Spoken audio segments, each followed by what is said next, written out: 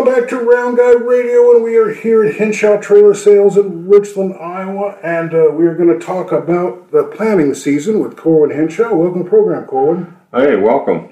Well, we had surveyed our listeners and asked them what it was that we weren't covering that they wanted us to cover, and overwhelmingly it was ag. Now, we talked to you about the harvest, and the harvest went very smooth. We had the right weather and good conditions. But the planting season is the exact opposite of that, it seems like. Can you tell us how the planting season's going? Oh, it's very slow. It's way behind. Most of the time you have probably close to half your corn in by the 15th of April. And I doubt there is over about 7-8% of the corn in, and I doubt there's over 2 or 3% of the beans in this part of the state.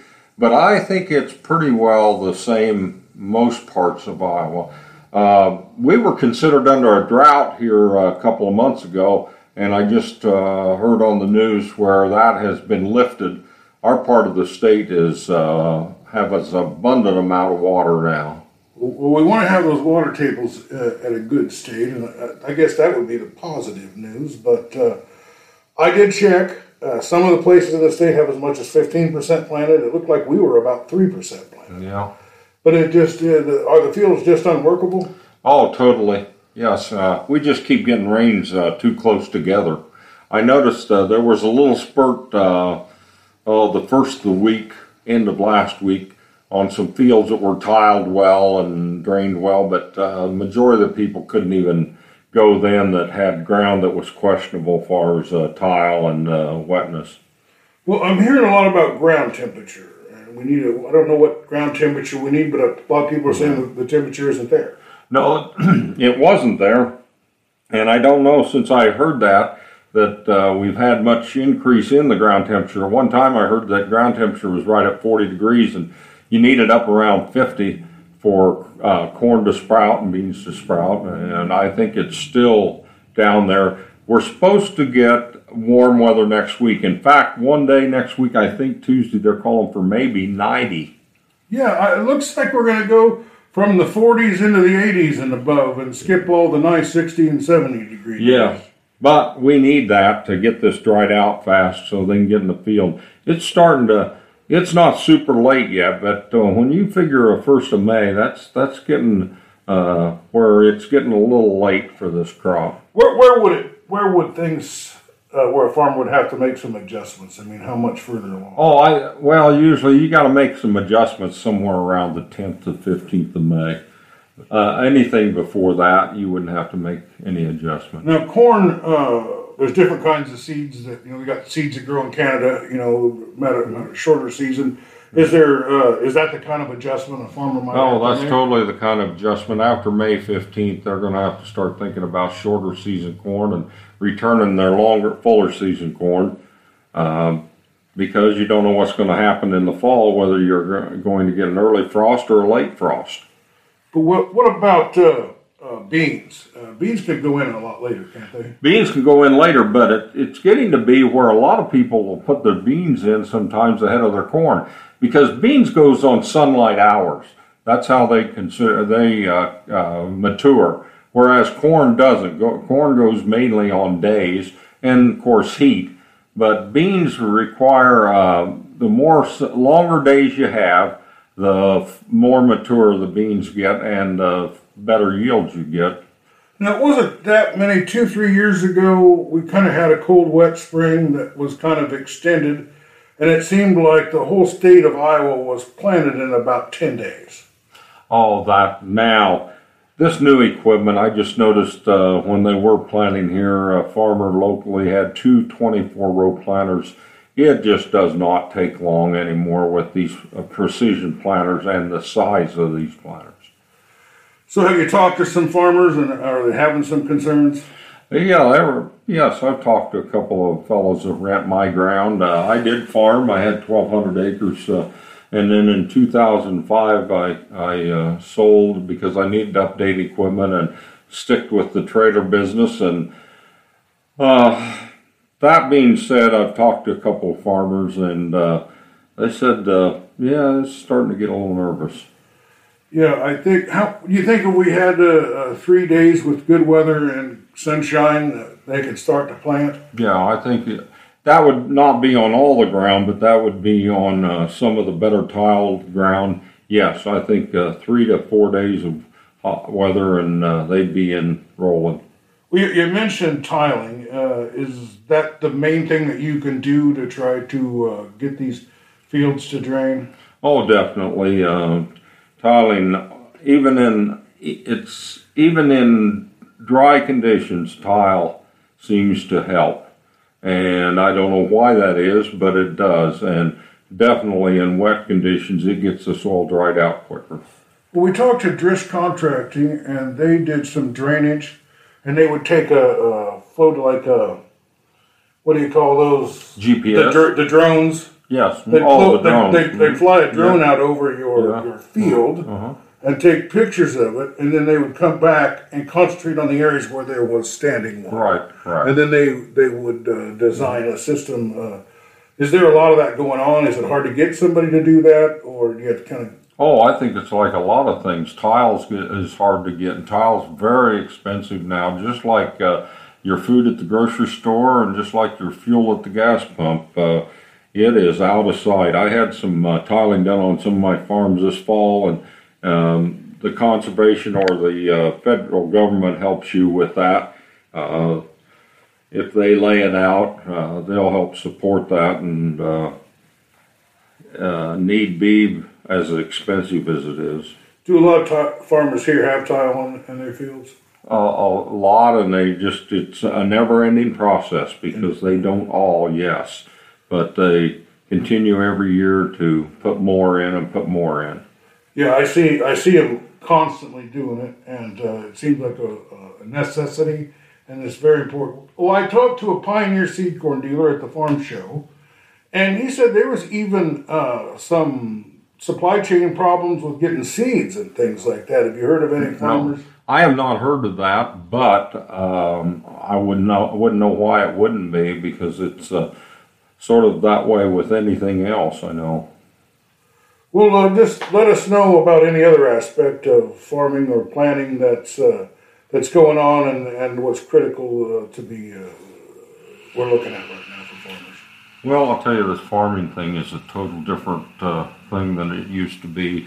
The new chemicals they have out now that take care of the weeds and the insects, it's a whole different ball game. And every year and every 10 years, they have to redo this seed, because then the weeds are not dying because they're used to the chemical, and then they have to change the chemicals, and it's never ending and always evolving. Well, Mother Nature has a lot of ways to get around things. Oh boy, Mother Nature has. What kind of weeds and things are we talking about for Southeast Iowa? Oh, there's so many. It's foxtail and water hemp and buttonweed, and there's a lot of weeds out there that get where they are tolerant to the chemicals, and that's why they have to change these chemicals every so often. Well, I know a lot of farmers buy some special grass and plant it in certain places. Can you tell me why do they do that, and how does it help? Well, the government is promoting that as to help with weed control, because they plant it in the fall, and then the grass gets up immediately, and what that does is form a cover, just like throwing a blanket down over weeds. Then the weeds can't come up through it because the grass is taller than the weeds. The weeds don't get up fast, and the grass does. And it also helps with erosion. It helps hold the soil. And the government is really promoting that. In fact, they have a program where they help with the expense of that. And it's sort of a wash, I think, with what they help. Far as cost efficiency is about the same, but the difference is you get this ground cover and you get this blanket, and it's good to hold the soil. So it's a positive. Well, I spent a year in FFA in high school in the 1980s, and everybody was hot on soil conservation at the time, and there was a lot of fence rows issues where they weren't planting, and now it seems like they are planting to the fence rows. Have they got some new technology, and how are we doing on the topsoil erosion? Oh, it's new technology is coming out all the time with the planters that can precision plant right to the kernel. For instance, the seed corn is so expensive anymore. Now they have a planter that will literally shut off when it meets a cross row. It's almost like you've cultivated and made it look like it was there. It's planted precisely, and you don't overuse any of your corn. Well, let me ask you, when you were a young man and you were farming, how long would it take you to plant? What would it cost you for a bag of seed? And how many bushels per acre do you think you could have gotten then versus now? Oh, there's quite a little difference in the expenses. Seed back when I was farming, you could get about 2.3 acres per bag of seed, and that seed would run you somewhere in the $50 range to $75. So it was pennies, and now you're talking $400 a bag per seed. You're talking $100 at least, minimum $100 an acre just for seed. And the chemicals the same way. It used to be you could get chemicals on for $50, $60 an acre. Now it's $150 or $60 an acre. And fertilizer, the same story. It's clear out of sight. I'd hate to even guess what it costs per acre now for anhydrous ammonia and for phosphate and potash. Well, you mentioned fertilizer, and I was seeing in the news that lots of the fertilizer in the world is made in Russia. Oh, definitely. Potash is huge in Russia, and potash is huge in Canada also. They have potash mines. And a lot of anhydrous ammonia made in Russia. And it takes natural gas to produce anhydrous ammonia. And so that's going to be a problem with our embargoes on Russia. Yeah, and we're looking at a world food shortage. That seems to be a lot in the news. I heard the president mention it, and that's not helping out this planting season, is it? No, but one thing you got to remember also, the prices have gone up considerably. I mean, I think corn and soybeans are at record highs, but they're going to have to continue to be at record highs to pay for this high-priced fertilizer and equipment to put this crop in. Yeah, and the profit margins really suffering because of all the extra expenses. Yeah, even with the high-priced corn and high-priced beans, the margins are getting narrower just because the inputs are increasing probably more than the price of the commodity. Well, fuel's up, and farmers use tons of fuel to plant and harvest. How is that affecting their budget? Oh, definitely, that's a big factor. But the one thing that is happening, though, is they're doing less tillage work and less turning over of the soil than they used to. They're learning better farming practices, so they don't have that as much expense when you don't go across the field more times than we used to. Well, I know corn and beans are the big things, but what about some of these other crops that are in the area? Are they affected by the weather and the late planting season? All crops are affected by the weather. It's just that I'm not familiar with other kinds of crops. There's some oats grown. There's some wheat grown. Oats and wheat are more in the Kansas area than it is Iowa.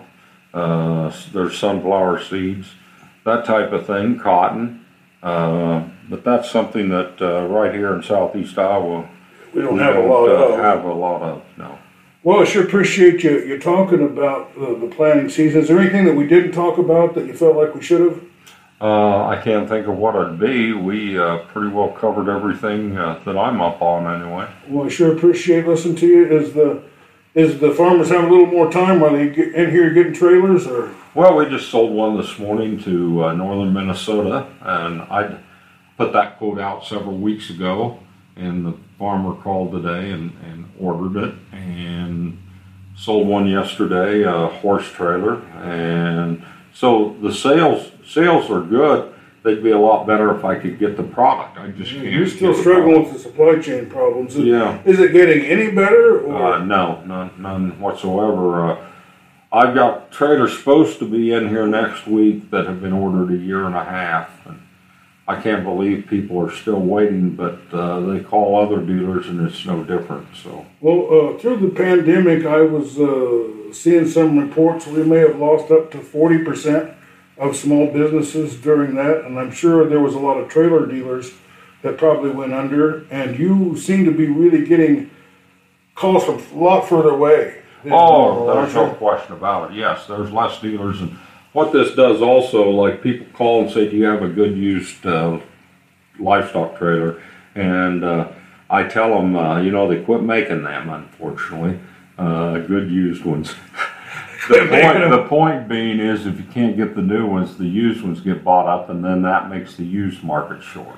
So somebody out there that's got a used trailer, what's the value on that, and how much is it going up? Yeah, it's gone up close to the same amount as steel and aluminum's gone up. Aluminum's gone up about 40%. Steel trailers have gone up almost 50%. So, when you started selling trailers, trailers are probably pretty affordable. Oh, my. And yes. Now, they're like new cars almost. Oh, yes. When you used to sell a trailer, a high-priced trailer used to be in the upper single thousands, and now it's really nothing to sell 40,000. That one today is 47,000. You sold just one trailer for 47,000, and that's just a livestock trailer. That's not a horse trailer. And that was to a guy in Minnesota that was really checking around for a price on the trailer. Checked everywhere because he let me set for a week before he gave me the order. So he called. Yeah, so he definitely was comparing prices. He called everywhere. Yeah. But if you need a trailer, and you got to have a trailer. Now it does look like you got some more on the lot. You got some that. Well, I've been lucky in the last 2 or 3 weeks to purchase some used ones that I found. People going out of business, just stopping, and they tried selling themselves and didn't get it accomplished, and they called me up, and I made them an offer, and we came to terms. And you're driving all over the place to pick up trailers and look into trailers and get materials. Talk about some of these trips you're taking to pick up. Michigan. Go to Michigan quite often. Hillsborough, Kansas. That's huge. I sometimes 2 to 3 trips a week to Hillsborough, Kansas.